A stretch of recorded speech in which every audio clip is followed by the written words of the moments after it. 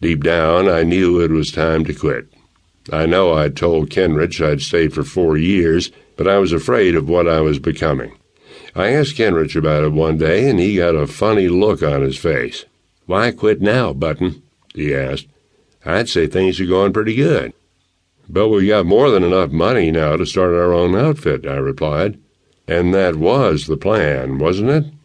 Kenrich was silent as he thought it over. "Tell you what, Button," Kenrich finally said, "I've already got some jobs lined up for this next year. Stick with me 1 more year, and then you and me will quit and get ourselves that cow outfit you've always wanted." So there was 1 more year, and then my days of being an outlaw would be over for good. We had been lucky for 2 years. Why not 1 more? "All right, Kenrich," I answered. "I'll stay 1 more year. But after that I'm leaving, with or without you." Then came the day when I killed another man.